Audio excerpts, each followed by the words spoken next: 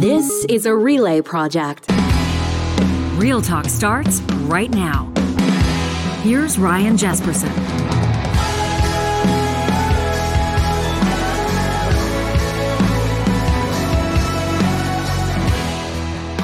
On this Monday, August 15th, we welcome you to a very special week of shows here on Real Talk as we mark some of our best ofs, as they call them. These are the interviews over the past few months that have really resonated with us, and you've let us know these are the ones that have resonated with you too. These are the interviews, the conversations that have prompted deeper dives into some of the issues that matter to us, the relevant issues impacting Canadians on an everyday basis. In just a moment, we're going to bring you a recent conversation from back in June with Ben Perrin. Back on June 13th, I spoke to the former advisor to Prime Minister Stephen Harper, an author, a harm reduction advocate, and the author of Overdose, Heartbreak and Hope in Canada's Opioid Crisis, a powerful message about drug decriminalization and harm reduction efforts in Canada. But first, a reminder that interviews like the one you're about to see or hear with Ben Perrin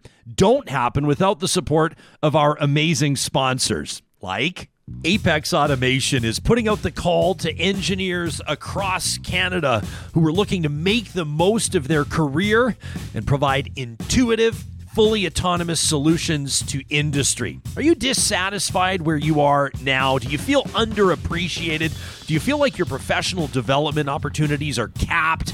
Is there a problem with your corporate culture? Apex Automation could be your next best move. Check them out online at apexautomation.ca.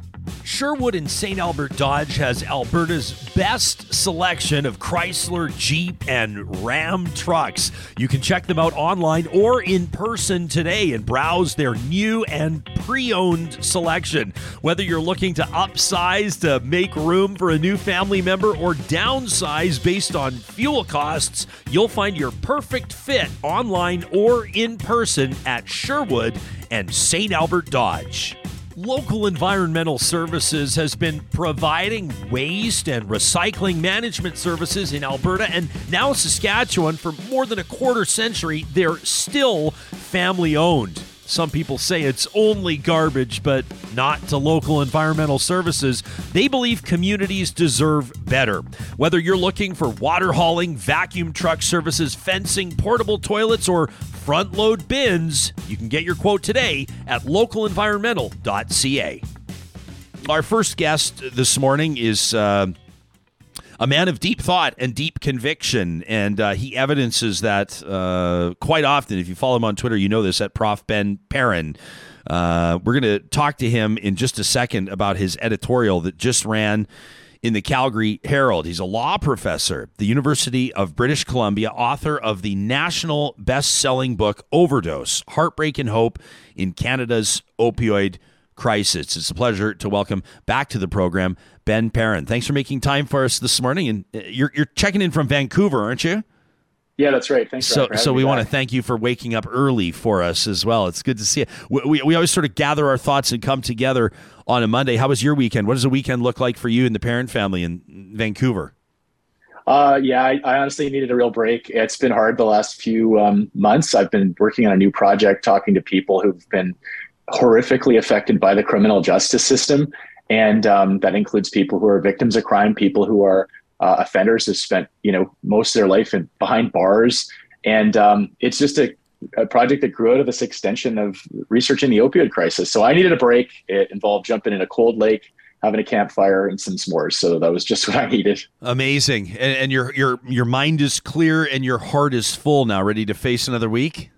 Yeah, I think so. Yeah. We'll see. Ben, it's interesting. Like you served as former Prime Minister Stephen Harper's criminal justice advisor, a lawyer for the PMO, and the little bits of language that you use and how you use them are telling and interesting. And I wonder if we can maybe even dig into that. You're telling us about this project you're working on. You say, I'm talking to people that are affected by the criminal justice system, affected by, and then you're talking to, like you said, victims of crime, people who have survived, circumstances aren't exactly ideal, but at the same time, people that are incarcerated, people that are doing time, people that have committed the crimes, affected by the criminal justice system. Can you take us into that premise?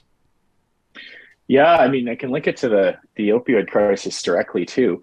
The fact is that when you look at people who overdosed in Alberta, for example, Premier Kenney announced last week some statistics which were frankly quite shocking, and he seemed to think it helped his argument that we should keep criminalizing people who use drugs. He said that 50% of Albertans who died since 2017 of overdose deaths had recently been in provincial custody. So these are people who are in jail. Half of the people who've died from overdose spent time recently in prison. What that tells us is, sending people to prison who have opioid use disorder is like a death sentence. This isn't really news, though, because we actually have known this. 50% is extraordinarily high. In BC, it's 40%. The British Medical Journal peer-reviewed articles that we had in our research found that people are at the highest risk of overdose death within 2 weeks of being released from prison. And why is that? Well, there's still rampant access to drugs in prisons. There always will be, but there's less access. And so your tolerance, if you have opioid use disorder, rapidly declines. About 70 to 80% of people in prison have some form of substance use disorder. And so what that means is when they're released without any kind of supports or any treatment or any plan, and we know this is a chronic relapsing condition, when they do go back to those drugs, I've talked to people who've been released in our research, and they say, I used barely anything. One described it as a crumb. He said, this isn't going to even do anything. And he overdosed and he almost died. And so, we know that the criminal justice system is affecting people. It's literally killing people. And it is doing that in record numbers in the province of Alberta. So what are we trying to accomplish with criminal law? I thought it was, trying to protect life and property. And yet we see the system having these devastating effects. It's almost unfair for me to ask you to speak for somebody else, but what do you think that Alberta's premier was trying to say, or what do you think he was trying to accomplish by invoking that statistic that 50% of those that died from drug poisoning in Alberta had been incarcerated within the last 2 years? What would be the point of a politician saying that? I have absolutely no idea. I don't think Premier Kenney understands the statistics. He certainly doesn't understand the evidence on this stuff. We can look at his opposition to things like overdose prevention sites. We have over 100 peer-reviewed articles saying that these work, that they're necessary for saving lives, and yet he has cut funding and led to shutting them down in Alberta. And there is research now that's come out showing that there are escalated deaths occurring in places like Lethbridge, which has one of the highest per capita death rates from overdose in the country and perhaps even the world. And so, this is serious stuff. Over 27,000 Canadians have died since 2016 of drug overdose deaths. The research is clear. Criminalizing people who use drugs stigmatizes them. It contributes to them using alone. So if they do overdose, there's no one there to help revive them. And it contributes to things like people who are experiencing homelessness or using on the street to use faster. You see the police coming. It doesn't matter that, maybe the police have said, oh, don't worry, we're not going to charge you. But what do the police do? Well, they typically will take the drugs, crush them under their feet. And then someone who's going through withdrawal is going to go back and try to find drugs however they can at that point. That could include petty crime. That could include selling their bodies, the survival sex trade, just horrific things. And instead, if we look at why people use, the information that we got now is, it's things like early childhood use, early childhood trauma, peer influence, genetics. And bottom line, like anyone who knows anything about addictions knows you can't just stop using. That's like the definition of an addiction. So threatening someone with jail time or they're going to take their substances, that doesn't stop people from using. It just causes them to use more risky and contributes to their death. We've been talking about this on the show. For people that are maybe just dropping in on this conversation, wondering about context, the province of British Columbia has essentially secured a temporary, what do we want to call it, like a relaxation of or an immunity from? What's the legal phrase, Professor, from the government of Canada? Yeah, it's an exemption. Exemption. So there's it's a crime to possess any quantity of so-called hard drugs. So things like heroin or fentanyl, which is a synthetic opioid, cocaine, methamphetamine, MDMA, all this sort of stuff. I didn't know anything about any of these drugs. Okay, I'll tell you, I didn't. All right. As far as I understood was, alcohol and cannabis. That was about it. I had to learn about this stuff and it sounded scary. And one of the things I learned, though, was that fentanyl, which is a synthetic opioid, which is driving the opioid crisis, it's found in the vast majority of toxicology reports post-mortem. is it's a synthetic drug. It's made in a lab. And so I did some more digging, and it's an old drug. It was made in the late 1950s. And why did they create this thing? It was for palliative cancer patients. It's for people who are dying. It's to relieve their pain. And it's used widely now in veterinary settings, in medical settings. I went through a medical procedure where I was sedated a couple of years ago after I wrote this book, Overdosed. And I asked them as I was going under, I said, hey, what are you giving me? And I just was curious. And they said, well, it's fentanyl. And I was like, oh, okay, well, I guess I got my chance to try fentanyl. Yeah. So I've tried fentanyl and, in a medical setting. And I'll tell you why it was completely and totally safe. There's two reasons. One is it was of known potency and contents, like literally they're being titrated by the drop, right? So that's number one. Number two is there was someone there who knew what to do if I was given too much that could revive me. It's totally safe. Both of those things are missing. We have people overdosing and dying. So the toxic street drug supply is Wild West. When I interviewed undercover police officers and vice squads who go in and do these busts, they literally found kitchen blenders being used to mix in fentanyl, which is toxic and deadly to someone who's an occasional or first-time user when you're talking about a grain more or a grain less of sand. That's the quantities. They're mixing it with kitchen blenders, so zero quality control. And you never know what you're getting, and it's contaminated. We've found fentanyl in I shouldn't say I don't go test them, but the police do drug buys. They go undercover and test the drugs. They found fentanyl in everything that you can buy on the street. It's not like, I was just looking for ecstasy or cocaine. Chances are there's probably some fentanyl in there too, because it's cheap, it's potent in that. So when we lose the ability to know what's in these drugs that people are going to use anyway, it is like playing Russian roulette. And again, when you criminalize something, you encourage people to use alone. And when they do, relapse, if they're even in recovery, and there's the stigma around, I can't, use again, and the secrecy around it, that's when people die. We have people who've died in recovery centers that were abstinence-based recovery centers because they didn't have any other kind of support. And they had the weight of their family and everyone saying, you can do this, you can do this. And when they do relapse, they die. And the reason for that is because, again, their tolerance has gone down and they're just not able to process that quantity of drugs. And then you've got carfentanil. I mean, people can Google that and learn about that, which is just like, what do you want to call it? It's like turbo fentanyl, quite frankly. And then people will make these arguments for safe supply, right? Which I don't think it's a completely different conversation than what we're having. I mean, this all needs to be kind of one big conversation, doesn't it? Like federally and then by the provinces, or I mean, I'm just even keeping the conversation to Canada right now. I mean, this is a problem around the world. The opioid crisis and the drug poisoning. You talk to even people on like the law enforcement side when it comes to customs, when it comes to trying to keep this stuff out. The majority of it, or at least a lot of it, coming from China. I remember talking to someone from Canada Border Services quite some time ago, and they said one of the biggest challenges about this is that heroin, cocaine used to come in on pallets, right? Like big, huge bricks. Yeah. And, there's enough fentanyl to kill 1,000 people in something. The phrase they used, which stuck with me, was in a pencil case. They said that you can import enough to kill 1,000 people in a pencil case. It makes it a lot tougher on the enforcement side. I think it's worth revisiting the political side of this because and I'll let you make the point, not me. I mean, I'm citing your piece that ran in the Calgary Herald. People can read it for themselves. Ran on June the 8th. Opinion. I used to agree with Kenny and Polyev on criminalizing drug users, but I was wrong. Those are your words. Yeah. The Canadian Association of the Chiefs of Police even support small amounts of decriminalization. Yet here are the politicians chiming in, and I want to read just a portion of the statement that was released by Alberta's premier when BC made the announcement.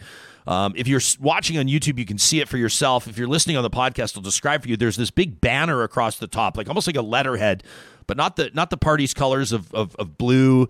It's bright red and orange. It's shocking. It's almost the sort of font you'd expect for like a Smokey Says Only You Can Prevent Forest Fires, kind of a real sort of crime and punishment type vibe.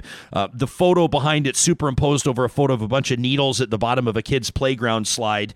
And says the Premier of Alberta, who resigned a while ago but still holding office, quote, as a neighboring province, the government of Alberta is alarmed by this announcement to decriminalize. We will be monitoring the situation very closely. I want to state in the strongest possible terms to the government of Canada, the government of British Columbia, that Alberta will exhaust all options should your actions cause damage to Albertans, which is kind of an interesting bit of saber rattling. And then you've got the front runner, Most are calling him the heir apparent to the leadership of the federal Conservative Party. Pierre Poilievre tweeting this in response to the news as well. Says Mr. Poilievre, decriminalizing deadly drug use is the opposite of compassionate. Those struggling with addiction need treatment and recovery. Drug dealers need strong policing and tough sentences. It's a line that's worked in conservative politics around the world, quite frankly. The crime and punishment idea, the lock 'em up idea, the get 'em off the streets idea, right? Right. And your views used to align with that, right up to the PMO. Sure. Yeah, I mean, it's pretty basic logic if you think of it, right? If something is harmful to people, we should criminalize it. I'll tell you what, Ryan, that's as deep as the thinking goes in terms of conservative drug policy. Like, there's nothing behind it. And they know that it wins them votes. They not only are able to scare people and rile up fear among voters, they stigmatize and demonize people who use drugs. But they even fundraise off it. I mean, there's examples in my book of that taking place. I mean, I think it's sick and it's wrong. What changed my views? I mean, how did I go from that ideology to actually looking at what would work, what would help people? It was talking to people who had used drugs. It was talking to the police. You mentioned the Canadian Chiefs of Police Association. They now support decriminalizing small amounts of drugs for possession. So it's kind of ironic that you have a candidate like Pierre Poilievre saying, we're going to make Canada the freest country in the world, but he actually wants to criminalize something that the police say should be legal. Like, what? Let's do a double take there. I mean, not all conservatives think the way that Kenny and Poilievre do. I mean, the Cato Institute in the US is an example of a libertarian think tank that supports drug decriminalization. They've done that for close to a decade now. William Hague, who is the former leader of the Conservative Party in the UK, supports decriminalizing drug possession. The Fraser Institute published a review of my book where they were offering as strong of an endorsement as they could of drug decriminalization. And, at the end of the day, when I talked about 27,000 people dying of drug overdoses, you don't check your, political views and then say whether you overdose or not. That runs the spectrum. So, whether you're a conservative voter, liberal, NDP, Green, whatever, you probably know someone who's died. And if we don't start thinking about why these politicians are saying what they're doing, we're in big trouble. And enough people know someone who is affected by substances to understand that this is not something anyone chooses. And by threatening them with incarceration, by stigmatizing and demonizing them, that makes this worse. We tried Kenny and Poilievre's approaches of cranking up penalties. Some countries have life imprisonment or the death penalty for people who are involved in illicit drugs. You know what the research shows? It doesn't help. It does not deter. Increasing penalties does not deter. But what it does do is cost billions of dollars. So if you like flushing money down toilets, let's keep doing what we're doing. And we know that the cracking down on the so-called supply has actually only made it worse. You mentioned the CVSA. I talked to them as well. There's 1.9 million packages from China coming into Canada every year. Yeah. And they find fentanyl in greeting cards. You mentioned pencil cases. They found it in greeting cards as well, like Ziploc baggies. Okay. So we're never going to find this. It's like looking for a needle in a haystack. And guess what? If you do, remember I mentioned it's a synthetic drug. You can make fentanyl with college level chemistry equipment and supplies. That's something I confirmed from the Livermore National Security Lab in the States. I actually went online, Ryan. You could do this just for your own fun and try to find a fentanyl recipe. I found one in 5 minutes, not just found one. I verified it was legitimate. And when I called that lab up, they verified for me, said, yeah, you could totally use this. You could use legally available chemicals. So if we want to start cracking down on the border and locking up more drug traffickers, go at it. The research shows that's only going to increase potency and lower costs. So if we're done wasting money and having people die, let's start looking at what the research shows would work. Man, you remember when, what was this? I mean, it was probably 15, 20 years ago. The argument for shutting down the internet was that there was the, what do they call the terrorist handbook? There was a recipe for building a pipe bomb and people just wanted to shut down the entire internet. And right now, here we are doing this live streaming. And you're right, and I am not laughing, but I am research. Yeah, geez, there it is. Ingredients and cutting agents, how to make fentanyl. Wow. So, Ben, in straight talk, real talk here now, people are going to say, and these are just average folks. These aren't people that are malicious. These aren't people that want to just necessarily lock up folks that need help. But a lot of just average, John and Jill Q public, so to speak, will sit here and say, but hang on a second, you guys, it sounds to me like you're just advocating like giving up, like it's harder to patrol our borders. It's harder to, so we just open it up and just let people use drugs. And what, they hear arguments about safe supply. Well, what are you saying, Professor Perrin? You're saying we should just give people hard drugs? You say we should just have these lounges where we just go do hard? Like, what? It just sounds like sort of like, one of the signs, as Sports Illustrated would say, one of the signs that the apocalypse is upon us. Like, how do you make that message understandable, palatable? How do you make it make sense to the average citizen that doesn't do the research you do, that hasn't been in those meetings, that hasn't interviewed people at the highest level that are trying to address this opioid crisis? How do you put this at a ground level where the average person can understand what you're advocating for? So I was there. I would start by saying that all of those things you said, Ryan, those were literally the same questions I had. I did not start out researching the opioid crisis thinking I'd be the one here saying we need to decriminalize drugs, have a safe supply, and all that stuff. So I would say check my book out. Like if you're skeptical, or if you know someone who's skeptical about the need to decriminalize drugs or provide a safe supply, literally, like you'll see the chapter titles of the book. Here, I got a copy here. I'll read you just one or two of them, and you'll get a sense of kind of I was there. Here's chapter 11: Is providing safe drugs giving up on people? Okay. Do supervised injection sites enable drug use? Won't decriminalization make things worse? Those are chapter titles. So, I get it. And that's where I was. So I would say walk that road and talk to people that you know with some compassion who maybe use drugs, and you might find something surprising. The other thing I would say is we need to listen to the surviving family members of people who have died from overdose deaths. That is not what Premier Kenney and Pierre Poilievre are doing at all. I mean, when you look at the sort of leading national advocacy group supporting these surviving family members, Mom Stop the Harm is the name of them. People can look them up. Great organization. They not only do advocacy, but grief support. They run support groups for people who've, lost their loved ones. And they are calling for decriminalization. Those 27,000 people who died, the law, Premier Kenney and Pierre Poilievre consider them to be criminals. Okay. I don't agree with them. I don't. I say they're dearly loved people who deserved better, who deserved some compassion and some understanding. And if you had someone in your life who was addicted to a substance that could kill them, threatening them with jail is cruel. It is heartless. It does not help them in any way. So we've got to examine our own hearts. We've got to ask, why are we having this reaction? Lock them up, throw away the key, send them to jail. What I see that's just driven by is fear. We're just afraid, and we don't know what to do. So we come back hard with some harsh policies, and fear wins a lot of votes. It's sad, but it's true. And look, there is going to be accountability at some point, I know, for all of the senseless loss of life here. And we're way past the point where people can say, I didn't know. I love that you give us the assignment to examine our hearts. I always envision, I don't know, because we're a dog family. I spend a lot of time listening to podcasts, doing a lot of my thinking on dog walks. And I'm thinking of somebody right now with their headphones in that's walking their dog, that's listening to this, just in their own thoughts, examining their own heart. You don't have to be up behind a lectern. You don't have to be up on a debate stage, but just to examine your own heart on this, like you've done.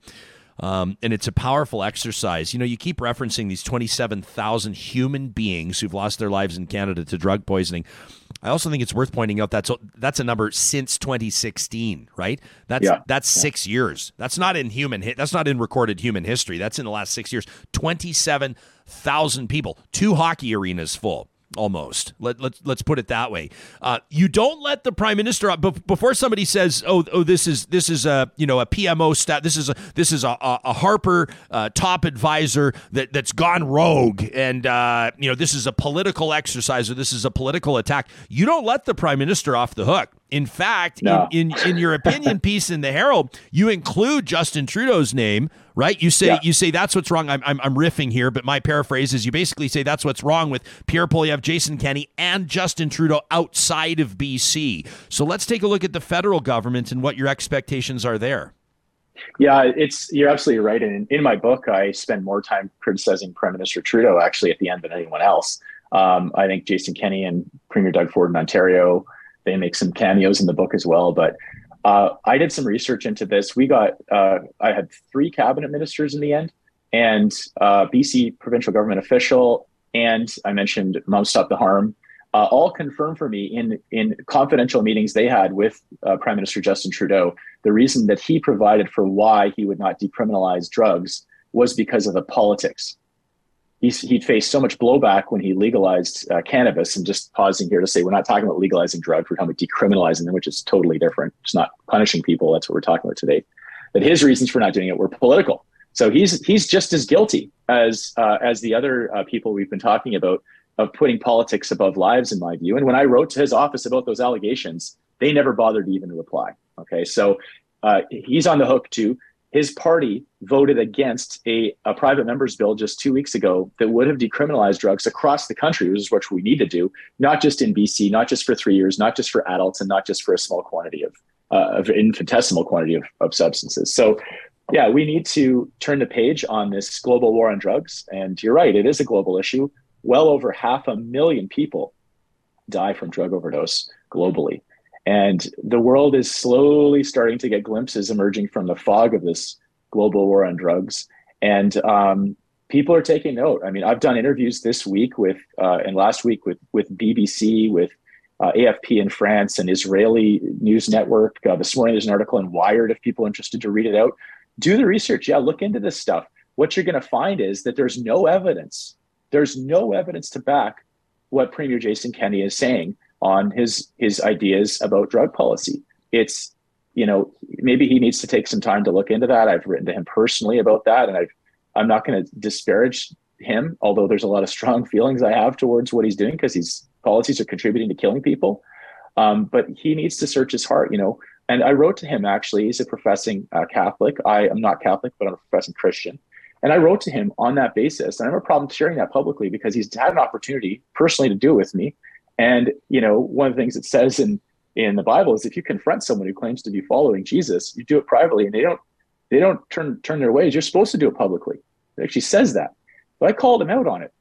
And it's devastating to me to see the amount of vitriol and hatred being directed towards people who use drugs. I had a real moment when researching my book, many moments that were quite profound for me. One of them was when I came across a study that said the most stigma that globally we have for people, and in Canada, they did a survey, was for people who use drugs. Those are the people we hate the most. That's what stigma means, basically. Social opprobrium, right? Outcast. The most was people who use drugs, more than people who even had leprosy, which some people in some countries still have. And so, as someone who is a follower of Christ, I look at that and I go, he touched people with leprosy. He had dinners with prostitutes and tax collectors who were traitors, right? And the finger wagging, Pharisees and teachers of the law of that day said, who is this guy? Like, he spends time having dinner with these people. Doesn't he know who they were? If he knew who they were, he wouldn't have anything to do with them.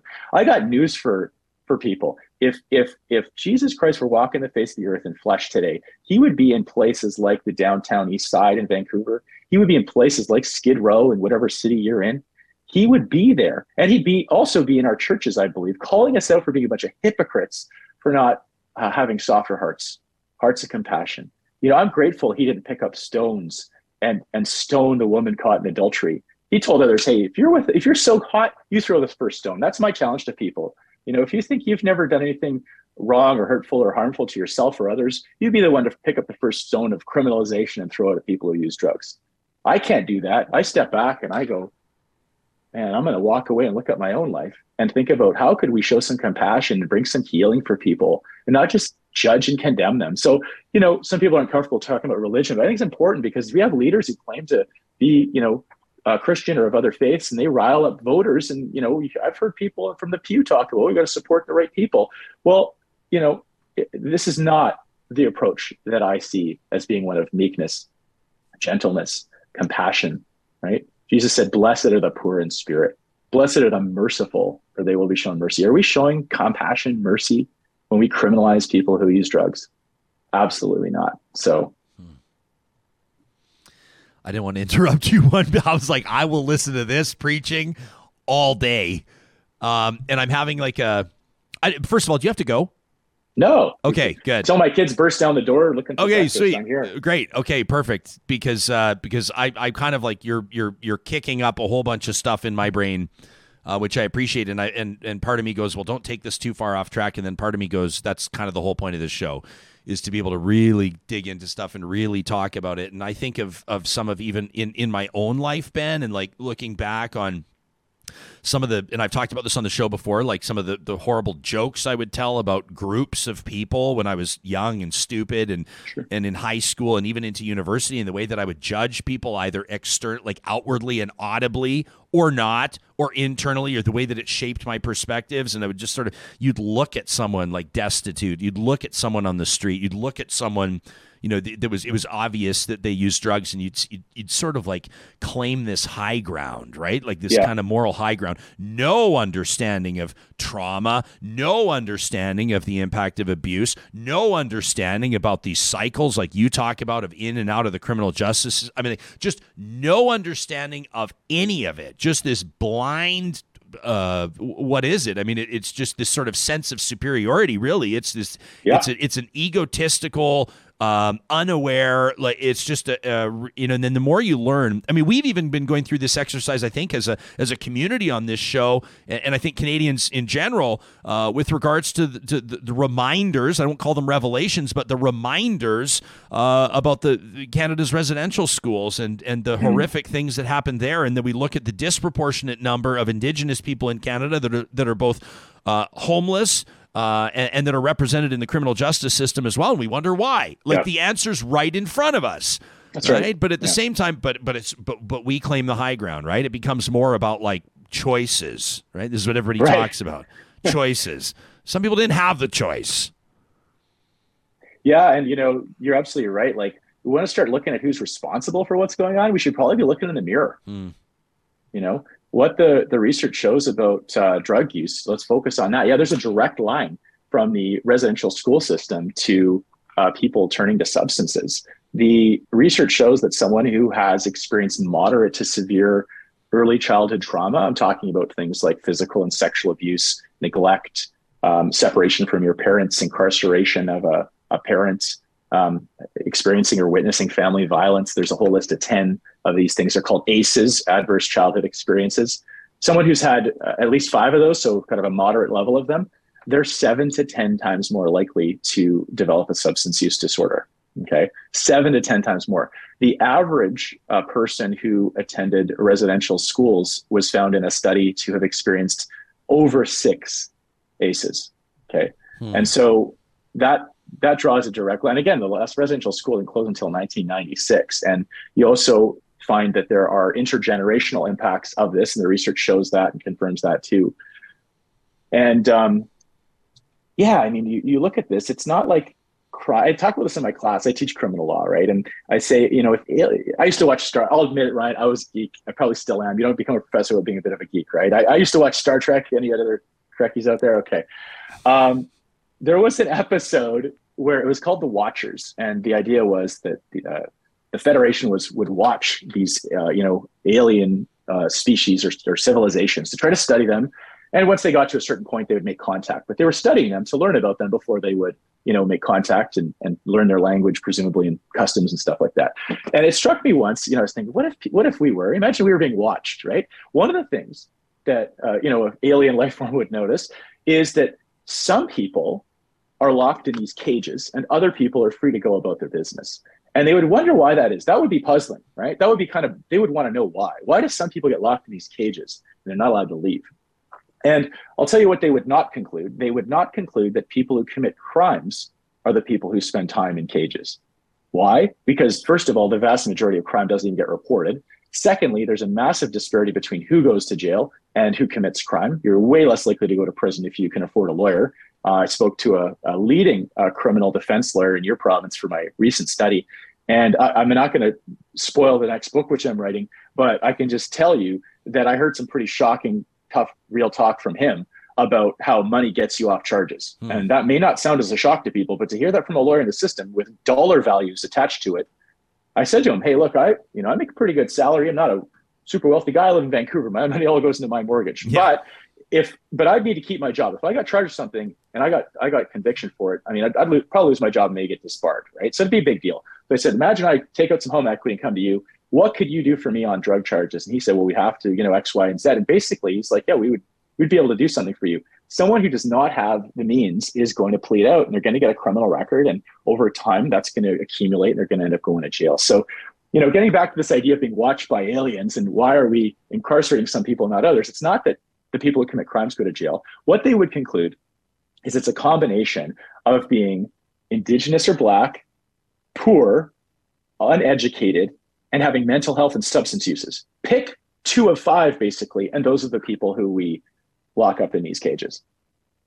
Are you seeing a difference, like in the lawyers, whether they're prosecutors or whether they're criminal defense lawyers of today and tomorrow, versus who maybe you went to law school with? Is there a different approach or a different perspective that you notice? Well, let me tell you, this is pretty cool stuff. I know 2 former federal drug prosecutors personally who have quit their jobs because they do not want blood on their hands anymore. Wow. Okay.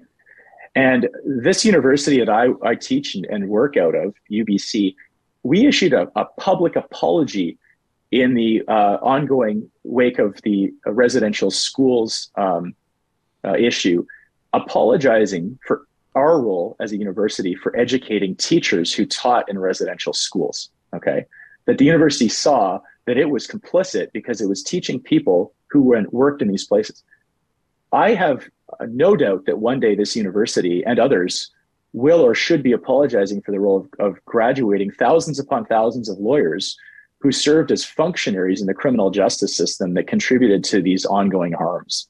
It is toxic stuff. And the way I teach my students now is we start from square one. We learn the law. They learn the law very well. I mean, I used to work at the Supreme Court of Canada, PMO. I know criminal law. I teach it. They learn it. They do great on exams, but they don't just learn the nuts and bolts of law.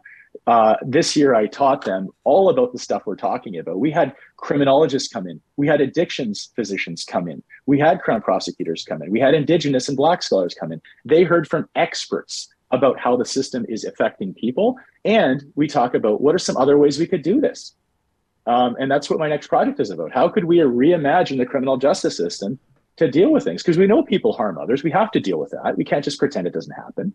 But this idea of using punishment and incarceration as our way to solve it, it actually only makes it worse, is what we found.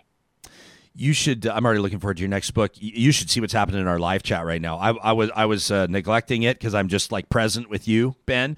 But there's people testifying here. This is amazing. There's people are sharing their own tragic stories of loss. They've lost siblings, cousins. People are talking about their own personal perspectives, how they've evolved. I mean, you're helping That's awesome. Move people's hearts this morning, and this audience does its own thing too. I just feel honored and privileged to be able to hang out with this audience every single day. Ben, we've kept you, so we're closing in. You and I have been talking for like almost 45 minutes now, so I got to let you go. This just happens like this, and it's amazing. I wanted to touch on a couple things before we do, and I'm so grateful for your time. Brent Whitmire, you may know who he is, a former retired journalist. Let me say he's a university professor, just a really thoughtful, contemplative guy. I think we've maybe touched on this. I think you've maybe answered this already, but he's watching, and he wants me to ask you if the evidence really matters on drug policy, on criminal justice, on decriminalizing drugs. Does the evidence really matter to the capital C conservative movement, or if the class interests and appeal to be, quote, tough on crime is too great that they'll continue to pursue failed policy for electoral gain? I think we've kind of addressed that already. That's kind of a succinct way to put it, isn't it? Yeah, I think he's hit the nail on the head there. I think it's clear the evidence does not matter. Produce the evidence for their policies. There is none. The evidence is all on the other side.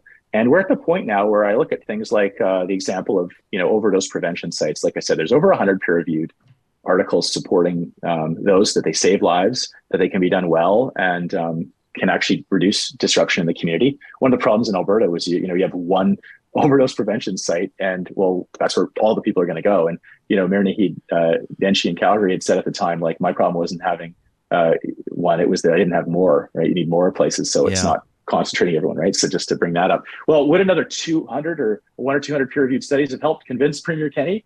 What do you think, Ryan? I don't think it would have. So we're past the point of this being about evidence. It's ideology. it's ideology. Ideology are deeply held opinions people have, and you can't change people's opinions with facts. And so what speaks to politicians? Well, we got to start to change the needle.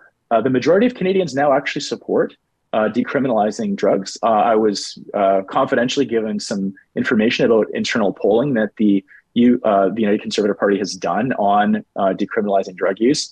And so they're polling on this stuff and they're following, kind of where their party's going, and that there's still a lot of people really, really opposed to it, even though a lot of people kind of support it. So what that tells me, if I kind of put the political hat on, is that people who are supportive of changing the broken way that we're dealing with our drug policy, need to get more vocal. They need to be doing that in all the kinds of ways that people get politically active. And people who are on the fence, I'd really encourage you. This is a leading issue right now. I mean, this is the number one cause of death in provinces like BC and Alberta. That's not like diabetes and heart disease. In my province, it's killing more people than homicide, suicide, car accidents, and pharmaceutical overdoses combined. Illicit drugs are the leading cause. Combined, you add them all up. And so, what are we doing here? Like, as a society, these politicians, like, are they just there to collect a paycheck? Like, I thought, keeping people alive would be a good place to start. If we had a toxic water supply that killed 27,000 people in the last, 5-6 years, we'd be doing a lot about that. Well, maybe unless it was on reserves, right? Well, great point. Yeah. Who's dying? Who's dying? Right? Like, if you look at drug poisoning deaths stacked up against COVID deaths, the numbers are actually strikingly similar. I know you know that already. Yeah, well, I'm glad you brought that up. I mean, in BC, we actually had more people die of overdose deaths during the first lockdown than of COVID. And so, it is true that disproportionately Indigenous, poor, and other racialized folks are, and people who serve time are dying. But it is also true that this knows no sociodemographic background. And so, just to paint that picture, I've just spoken to family members who were like senior government officials federally who, literally went to wake up their 20-something-year-old daughter one morning and found her deceased. They had no idea she was using drugs. Okay. And so we need to realize that this affects all of us in different ways. And so, yeah, we could keep going on, and I'd love to come back on and talk about the next book and this topic anytime, because I'm just thrilled that you are tackling this in a real way and that you're calling out the garbage that's happening and being, fed to us as policy when it's actually killing people. The last thing I'd say, Ryan, I could go right now. I'm 10 minutes from the downtown east side from my house. I could go and buy fentanyl or carfentanil, no problem. I would have to look for weeks to find unpasteurized milk. All right. That tells me something here. Okay. Yeah. Let's make this safe for people to keep them alive. That's the bottom line. Just let's keep people alive. Then they can get into treatment and recovery, and some evidence-based treatment and recovery, not just stop using, more kind of, it's all on you to fix your problem. That's the whole idea about, like, it's the same sort of a thing. I mean, I got to be careful in comparing all these, but it's like telling somebody that's living with depression to, like, just be happy, just focus on the positives. Like, okay. Yeah. By the way, with regards to you coming back to talk about your new book, we'll do that tomorrow, whenever you want. The door is always open. Shirley on our live chat right now says, Professor Perrin needs to come back once a month to continue this conversation. Let me ask you, let's try to do this in like 1 minute, and then we'll let you go. We've kept you way over our ask, and we value your time. Is there anything that sort of raises concern with you, or is there anything you're keeping an eye on with regards to how the federal government has approached this decriminalization, let's call it a pilot, in BC? Yeah. Is there anything that's kind of, you're going, well, let's wait and see about this part? Yeah, there's four things. One is it should have been done nationally, right? We know that there are people across the country who are being harmed by criminalization of drugs still. So this should have been a national decriminalization of simple possession. Secondly, the BC pilot only applies to people over 18. So if you're under 18, and that's when most people start using drugs, you're still a criminal. So have fun. That's wrong. This shouldn't be criminalized for youth as well as adults. Should be across the board. Number three is it's limited to 2.5 grams, which was set. We've now found out publicly. The federal government said was basically the police said like that should be the number. Instead of listening to public health experts and people who use drugs who say that's too low, and it's just going to lead to them continuing to be criminalized. And it encourages actually more potent drugs, right? If I can carry 2.5 grams legally, but if I go over that, it's criminal. Well, then I probably want some more potent stuff, right? So it's creating incentives for that. And then finally, it's got, I call it it's a zombie exemption. It's only in place for 3 years. Yeah. And it can be revoked at any minute. So, Pierre Poilievre says he's opposed to this. If he, wins the party, leadership and becomes prime minister, every indication is this is not I don't think I'm stretching. You read a statement. I mean, I think every indication is he doesn't support this. So he could revoke it the day he's, sworn in. So this is tentative. It's half-baked. It's kind of a half measure. It's politics. It's doing the bare minimum that Trudeau thought he could do to get away with this. And it's not enough. So, I do firmly believe that we are going to see the decriminalization of people who use drugs in our lifetime. I hope that. And if it's not through the politicians because of changing public views, it'll be through the courts, because this is also unconstitutional. You can't have laws that are killing people for no good reason. That violates your right to life. Professor Ben Perrin, formerly a lawyer and senior advisor to the Prime Minister Stephen Harper in the PMO. He's a law professor at the University of British Columbia and author of the national best-selling book Overdose, Heartbreak and Hope in Canada's Opioid Crisis. Ben, thanks so much for your perspective. This is a powerful conversation. We're so grateful you've made time to have it right here on Real Talk. Thanks, Ryan. Take care. I've had a chance to interview Ben several times now, and every single time our paths cross, I learn something more, something that further deepens my understanding of just how serious this opioid crisis is, but also how solvable it is if we really put our minds to it and if we rely on evidence along the way. Sometimes easier said than done, I guess. Coming up in just a moment, we're going to revisit a conversation we had back on May 11th with the co-hosts of the Anthropomania podcast, Jay Ingram and Nikki Wilson. Should we de-extinct animals if we can? Would you like to see the woolly mammoth back in action, present day? Of course, there's a lot that goes into it, and we have a great conversation. You'll want to stay tuned for that.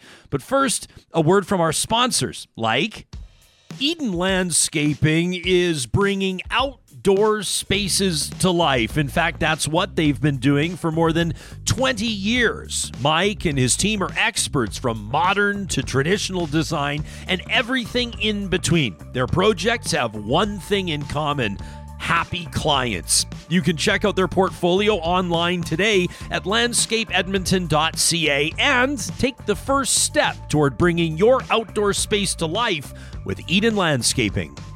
The Dairy Queens of Northwest Edmonton and Sherwood Park want to remind you they have a brand new signature stack burger collection ready for you to check out. Of course, all the classic favorites like that Dairy Queen double cheeseburger and some of the new ones like the signature steakhouse stacker with that onion ring on top. Of course, the big lineup of Blizzard speaks for itself. And don't forget to grab a box of Buster Bars the next time you're at the Dairy Queens in Palisades, Nemeo, Newcastle, Westmount, and Baseline Road. For more than 65 years, Friesen Brothers has been putting really great food on family tables across the province of Alberta. Still family-owned, Friesen Brothers is a proud member of 16 different communities, where on the first of the month, you can take 15% off every grocery order of more than $75. Friesen Brothers, Alberta grown, Alberta owned. In just a second, we will talk to the hosts of this podcast, Anthropomania. But first, we want to give you an idea. There they all are. Look at those. They're ready to go. The hosts locked and loaded. First, Johnny, why don't we tee up what this is all about? Here's the podcast everybody's talking about. Check, check, check. Here we go. The corpseflower is one of the most remarkable plants on the planet, I think. It's a real science fiction monster. Are nature documentaries good for nature? What I really remember about it is there was a lot of lion on zebra, a lot of death. And Jacques Cousteau was doing a film about the Amazon, and there was a definite tension between the film crew and the biologist. Anyone who works in the field knows that the idea of simplifying a lot of these topics to 30 seconds or less is near impossible. Our next episode is actually going to be extraordinary. Chickens sing the egg song. And if you don't know what the egg song is, it goes like this.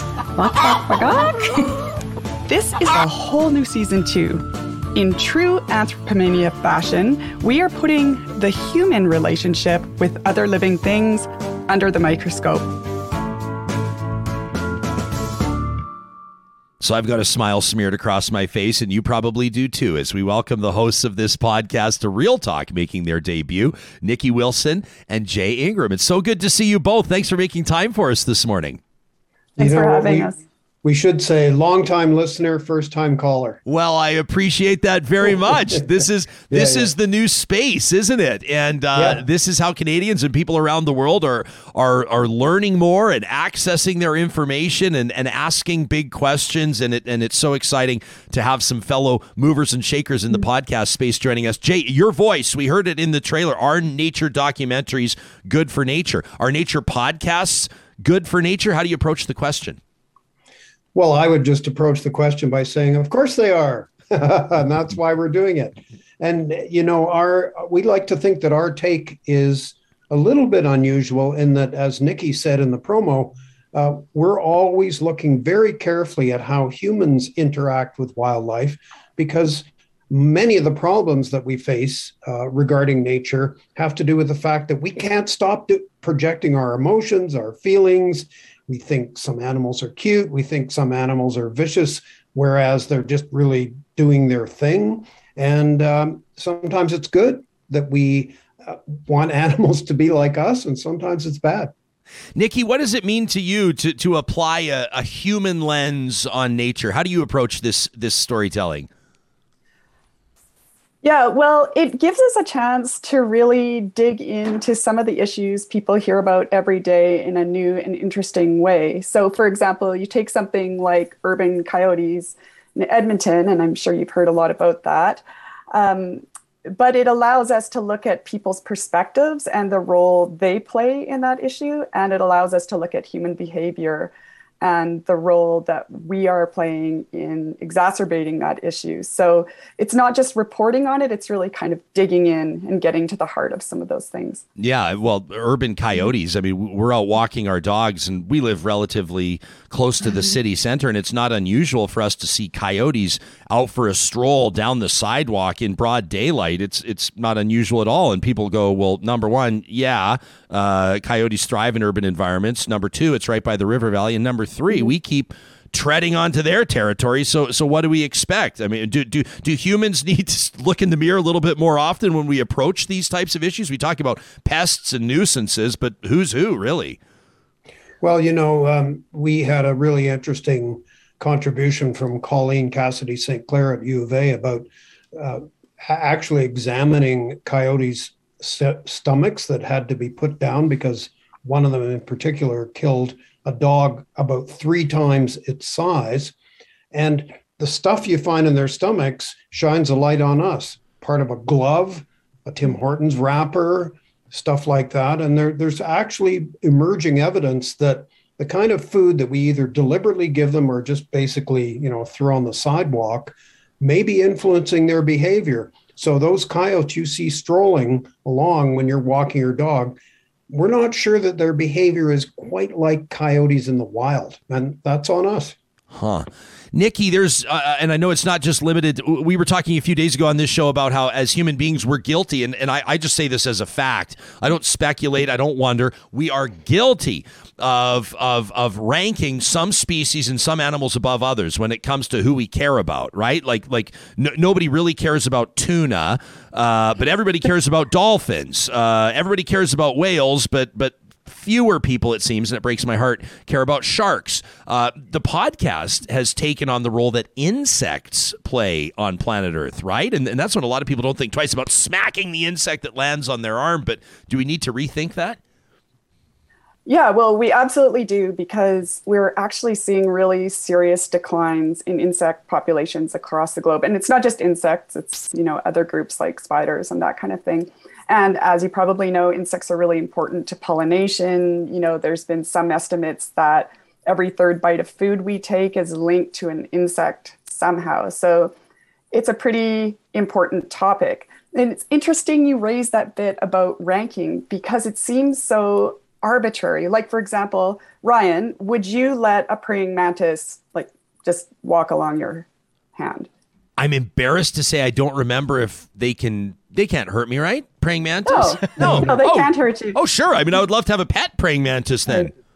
But their closest relative, their closest relative is a cockroach. And I don't know how you feel about that, but as someone who's accidentally had one run down their leg inside their pants, that does not feel the same, right? Well, I was just talking the other day. We have a friend who's a medical researcher. She's brilliant, and she's been doing her work, as a matter of fact, on degenerative brain conditions. She's been doing her work on rats. And we were talking about that just the other day, on how people feel differently about rats, whether or not they're in or outside of a lab, whether or not they're white or brown. I mean, really, as humans, it's fascinating how our brain works with regards to how we categorize these other living things. You know, one of the fascinating things, continuing on the insect theme, is that there have actually been studies to show how many fewer insects there are in our environment by actually measuring the number of insects that splatter on a windshield of a car that's been driven a standard distance back and forth, different seasons, different weather conditions. And, any of us that used to do road trips, say 20 years ago, when you stopped for gas, you had to clean the windshield. That's not very common anymore. I'd actually encourage real talkers to check that out this summer. Do you really have to clean your windshield anymore? Maybe not, because there are so many fewer insects. Huh. So the ultimate implications of this are like there's major food chain implications, right? I mean, and again, I can't even, I'm stopping myself. Well, I'll ask the question. I shouldn't ask the question, but it all comes back to what does that mean for us? But that's an incredibly self-centered and egotistical and typical human question to ask, isn't it, Nikki? Yeah, it is, because, there's a whole ecosystem functioning out there, right?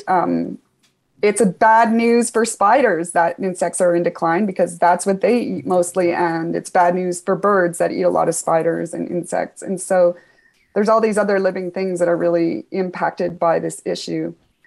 Ultimately, most of those do come back to be a problem for us, though, too. It took me a second to track down this tweet of mine. I pushed this out in January, but let me just show you this video, and it's grainy because I captured it at 1 a.m. I'd just taken out our trash bags, as a matter of fact, for pickup. Oh, cool. But check out these fellas. I'm for those on the podcast that are just listening. I'm showing you two coyotes that are probably, I don't know, what would you say they're 45 pounds a piece, 50 pounds, comparing them to the size of our black lab. Those are healthy looking coyotes right there smack dab in the middle of the city.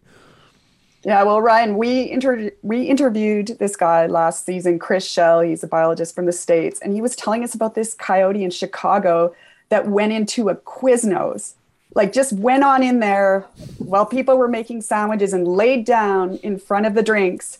You had to, if you want to get a kombucha, you got to walk by the coyote, and people just did, and that was fine, apparently. That's crazy habituation. Yeah, it's not great. I haven't been able to tell if everybody's seen the TikTok video. I think it's been on Instagram as well. I don't know if it's real or not, about the gal that saw a stray dog and put it in her car, and she's bringing it home and sends the video to her friends. They tell her it's not a stray dog. That's a coyote. You got to get it out of your car. I don't know if that's real. Hey, so you've got this new episode. If you're just tuning in, if you're live streaming on the Mixlr audio app, we're talking to Nikki Wilson and Jay Ingram, hosts of the Anthropomania podcast. This new episode, Resurrection, and a fascinating conversation around de-extincting animals like the woolly mammoth. Is this just something you talk about over beers, or is this something that could actually happen? That's a very good question, actually. Yeah.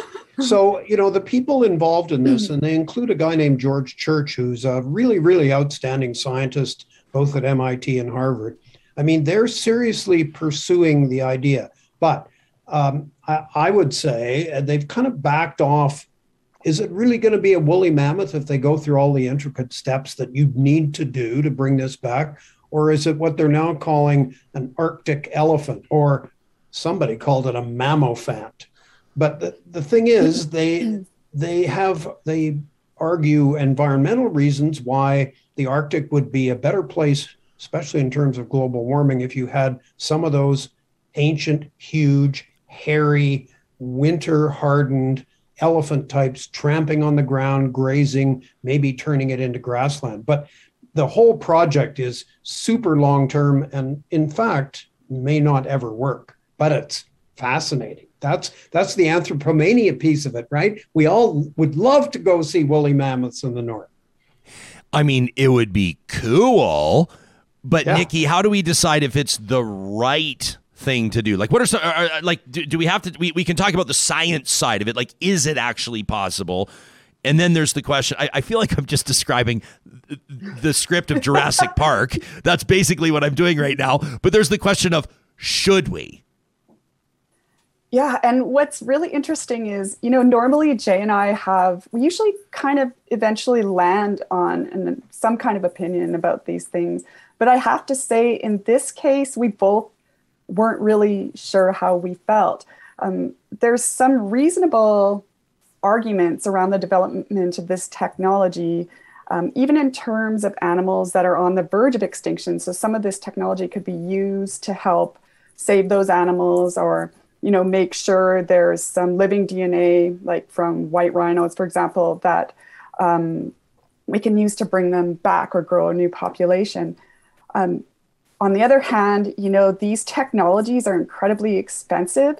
Like Paris Hilton was a recent investor in this mammoth project. I think they just got a $60 million infusion.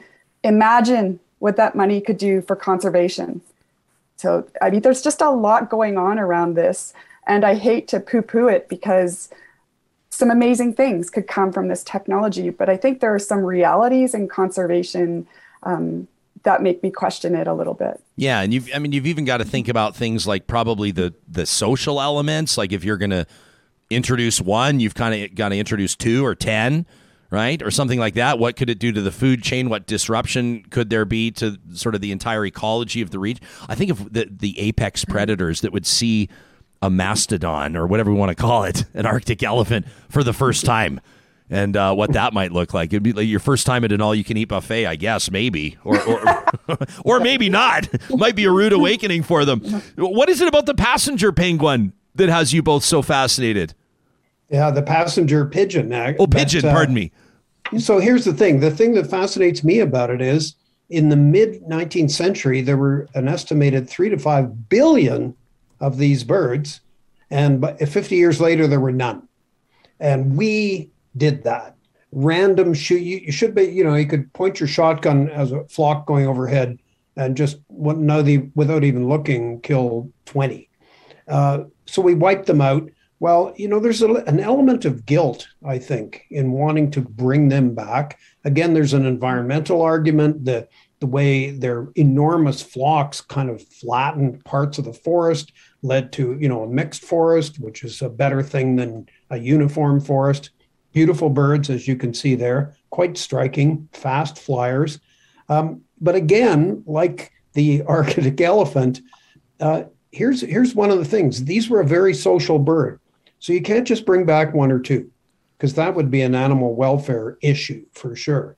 You got to bring back, to have them do what you'd like them to do in the forests in the eastern United States, you'd have to bring back, 100,000 minimum just to have that kind of impact. And that's going to take maybe a century. I don't know, but people are out there doing it. I'm trying to do it. I'm trying to, and I recognize who I'm talking to here. Like, both of you have such a rich history in like science and storytelling and all this kind of, and I'm a guy who sort of, like, quite frankly, barely made his way through first year university biology. Most of us had trouble getting through first year, believe me. Yeah, well, I'm the son of a physician, and people always said, "You going to follow in your dad's footsteps?" And I always say, "Well, not as long as they're requiring science." But I do think of the theory, or whatever you'd call it, survival of the fittest.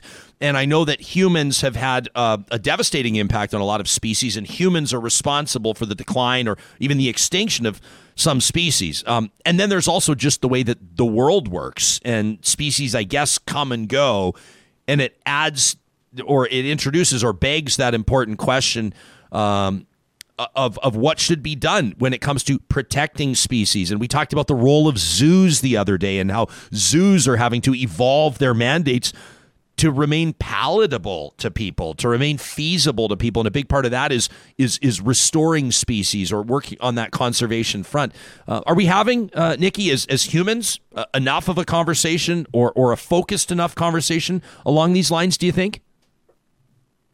Well, I think there's lots of conversations, especially around climate change and the impacts that's going to have on these species. Between that and biodiversity loss, I think there's a lot of awareness.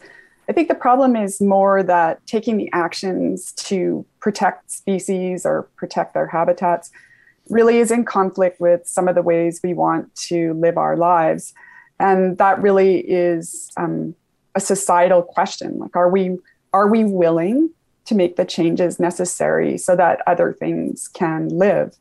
And in terms of extinctions, yes, species have come and go, but we're seeing extinction at an incredibly fast rate compared to the past, unless a meteor hits you and then, well, that's pretty fast. Yeah. That's kind of how I want to go, to be quite honest with you. Just boom. Blink of an eye. Never saw it coming. Yeah, I guess I'd be careful what I asked for. But before we go, it's not just woolly mammoths or passenger pigeons that you take a look at, but all elements of nature through that human lens, including mushrooms and mold and fungi, and the fact that essentially, whether we like it or not, humans like to think that we're right at the top. We like to think that we rule the world, but Jay, maybe that's not exactly the case. Maybe it's mold and yeast and everything else. I think that's what Anthropomania is all about, is that, yeah, we're part of nature, but we're only a part. And even though we're the most populous species in the world, maybe not quite. The chicken is actually, there's 23 billion chickens and only like 8 billion humans. But fungi, the things that we pay little attention to, and you mentioned that earlier, Ryan, that, we pay attention to big, sexy animals, but we don't care about insects, and we care even less about plants, and plants are being revealed to be fantastic. Fungi, forests are basically managed and run by fungi, and we're just starting to realize that. Plus, they're really good to eat. So there you go. Well, not only that, but Nikki, people are giving mushrooms as wedding gifts these days, and oftentimes as party favors too, along different lines, right? Maybe one of the most underrated living things on planet Earth. Oh yeah, and some of the values, like those wedding mushrooms, or there's this other really valuable. Some of them are thousands of dollars to get your hands on. I can't wait to get into this. This has been one of the most fascinating episodes to research. We even have a morel hunter who's had some crazy experiences. It's very territorial, morel hunting in BC. Morel are those mushrooms that kind of have the really finned brown tops that are so delicious to eat. So we will do a lot of crazy stuff for mushrooms and fungi. I don't want to spoil anything because I know that you two are taping that episode this week, but I was talking to your producer yesterday, and she told me that there's a story with the morels involving somebody with a shotgun, which I thought was fascinating. People are just going to have to subscribe, download, listen to, rate, review, and share the Anthropomania podcast if they want to learn more about that. Right, you two? Absolutely. Couldn't disagree with you, Ryan. We never disagree with you. Hey, it's honestly so cool to have the both of you on this. We've been looking forward to it ever since we confirmed the booking. Congratulations on the success of the podcast. We've been talking to multimedia science journalist Nikki Wilson, who writes for like BBC Earth, PBS Nature, Canadian Geographic. She was associate producer for a top 5 podcast, Wild Sounds of Canada. And, of course, Jay Ingram, Jay from Quirks and Quarks and Daily Planet on Discovery Channel Canada. He's a member of the Order of Canada with 6 honorary degrees. Jay, when I hear your voice, I just think science. And I absolutely love what the both of you are doing with your podcast. It's the new frontier, and it's so exciting. And thank you for making time for us. The fandom goes both ways. I love what you're doing with Anthropomania. Thanks for talking to us today. Thanks a lot, Ryan. Thanks for what you do too, Ryan. Oh, very cool stuff. That's Nikki Wilson and Jay Ingram. Have we learned nothing from Jurassic Park? I don't know. The whole idea freaks me out a little bit, but I also don't mind the idea of pushing science to its limits. I know there's ethical red flags everywhere. You can let us know what you think to talk at ryanjesperson.com. Now, every Monday, of course, we present Positive Reflections in partnership with our friends at Kubi Energy. And we're going to look back to the positive reflections from July 4th. In just a second, it gave us a chance to celebrate a wildly successful inaugural Real Talk Golf Classic in support of the Real Talk Julie Rohr Scholarship. But first, a quick word.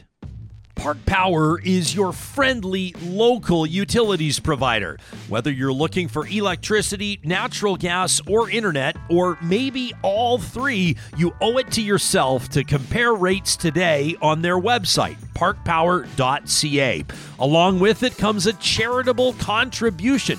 What other utilities provider does that? Don't forget, when you sign up, the promo code 2022-REALTALK gets you $70 off your first bill from Park Power. Athabasca University is Canada's online university. Their world-class accredited online programs and courses offer you the flexibility to learn at your own pace on a schedule that suits your lifestyle. So whether you're looking to upgrade with a certain course or perhaps kick off an undergraduate program, you can do it with the confidence that it's going to suit your lifestyle. Learn more today at athabascau.ca. Covenant Health has made a huge difference for patients and their loved ones for more than 160 years. And for 30 years, the Covenant Foundation Lottery has played a role in making a difference for those in their care. Every ticket purchased has a far-reaching impact. Thanks to you, Covenant Health is at the forefront of technological innovations and a leader in palliative and urgent care. Get your tickets today at covenantfoundationlottery.ca. Our friends at Kubi Energy every Monday give us opportunity. I love this. They pave the way for us to focus on the positives, to find the joy in life, to remind ourselves that amid the heavy stuff, there's a lot going on to restore or maintain our faith in humanity. It's called Positive Reflections. And I'm commandeering Positive Reflections again. I did it a few weeks ago when Noah Orville was born, and I wanted to show you photos of our new arrival. This time, we want to take you back to the Ranch Golf and Country Club. This is Thursday, June 23rd, our inaugural Real Talk Golf Classic. John, let's just rip. We gave you so many photos. These are all courtesy of Larissa Mack Photography. We're so grateful that she showed up. There's the team from Apex Automation, our dinner sponsors in the house, making sure that we were able to take as much funding as possible and direct it to the Real Talk Julie Rohr Scholarship. So cool to see our friends in there from all different walks of life. We had engineers in the house on the tee box. There's Chad Fletcher, my pal. Love that he got some of his good buddies out. We had the Real Talk hole. That was hole number 4. Hey, the tunes were pounding. We had Northern Chicken there just beside us. There was a lot of action. The cigars, not bad. No big deal. The Casa Turret 1973 torpedoes. These are our volunteers, thanks to the team at ISL Engineering. Lori in the middle there came in from Devon, Alberta to volunteer. She ended up winning a bottle of Real Talk bourbon for her tweets. She was posting some wonderful photos from the golf course. Our thanks to our friends that made it out there. The course was playing beautifully. Everybody was having a great time. Of course, there's the team from Reed's Roofing and Insulation. We wouldn't have been able to do this without our sponsors that made sure we could write a big check for the charity. Everybody having fun at the Edmonton Stingers hole, sinking 3-pointers for prizes. The team at Northern Chicken obviously had everybody slowing down at the 7th tee box to grab a chicken sandwich. I'm not sure how many putts fell on some of these greens. They were tough ones. A lot of familiar faces. That's the Monsma family. They're at Grand Dog Essentials, quality raw food. Awesome to have them out there joining us. That's David Shore, second from the left if you're watching on YouTube. That's Julie Rohr's husband, and David and his colleagues at ISL Engineering, just absolutely amazing support of this tournament in honor of Julie. Dram in a can, how cool was that? And just another whole sponsorship from Travis Watt and his team at PWS. I love this. So many familiar faces. Craig Strain there, Mark Cardinal. Those are the guys behind the Real Talk Pond Hockey Classic that goes every January.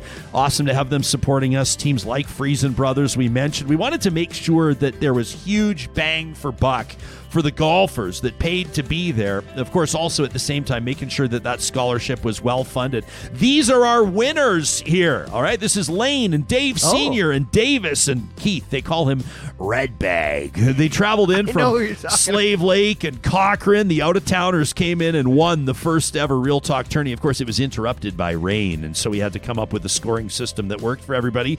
Christine Villanueva, our intrepid tournament director, did an incredible job. That's Kate Gallagher of KMG Events, who showed up to volunteer her time as well. You can see here, I mean, smiling face after smiling face. We got rained out like monsoon style. Nobody seemed to care. The team at the ranch did an amazing job with the steak dinner. We got under that one tent where I was DJing, and gosh. everyone was dancing and eating pizza and Soho pizza, enjoying cigars and just chatting about the show. So much fun, man. And of course, all of this in support of the Real Talk Julie Rohr's scholarship. It was amazing to have Julie's parents joining us, her cousins, her siblings chiming in and sending us messages of support, even those that couldn't attend, letting us know how much it meant to know that Julie's legacy will continue. I'm happy to let you know that thanks to the sponsors and the amazing people, the volunteers and people that showed up to golf, more than $25,000 goes into that scholarship. That scholarship fund now sitting at about 70 grand. It means that every year $5,000 is going to go to a post-secondary student in Canada that's lost a parent to cancer. Don't forget to circle your calendars for Thursday, June 22nd, 2023 for the second annual Real Talk Golf Classic. We can't wait to see you there. Coming up tomorrow, another edition of The Best of Real Talk. We're going to take you back to some of our favorite conversations from the past few months. In the meantime, check out our website, ryanjesperson.com. You can subscribe to our Real Talk Sunday message and email update that's, of course, free to read. And don't miss our merch page where you can pick up your favorite Real Talk gear, including official studio mugs. We'll talk to you tomorrow.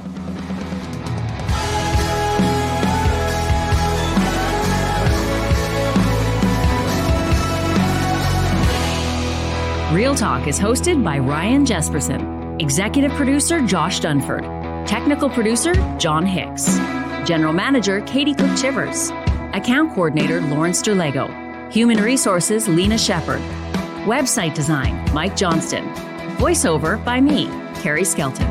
Real Talk's editorial board is Supriya Dwivedi, Ahmed Ali, Brandy Morin, Ann Castleman, Corey Hogan, Harmon Candola, Catherine O'Neill, and Chris Henderson. Member Emerita, Julie Rohr. Real Talk is recorded in Edmonton, Alberta on Treaty 6 territory, the traditional and ancestral territory of the Cree, Dene, Blackfoot, Saulteaux, and Nakota Sioux, home to the Métis settlements and the Métis Nation of Alberta. Real Talk is a relay project. For more, check out ryanjesperson.com.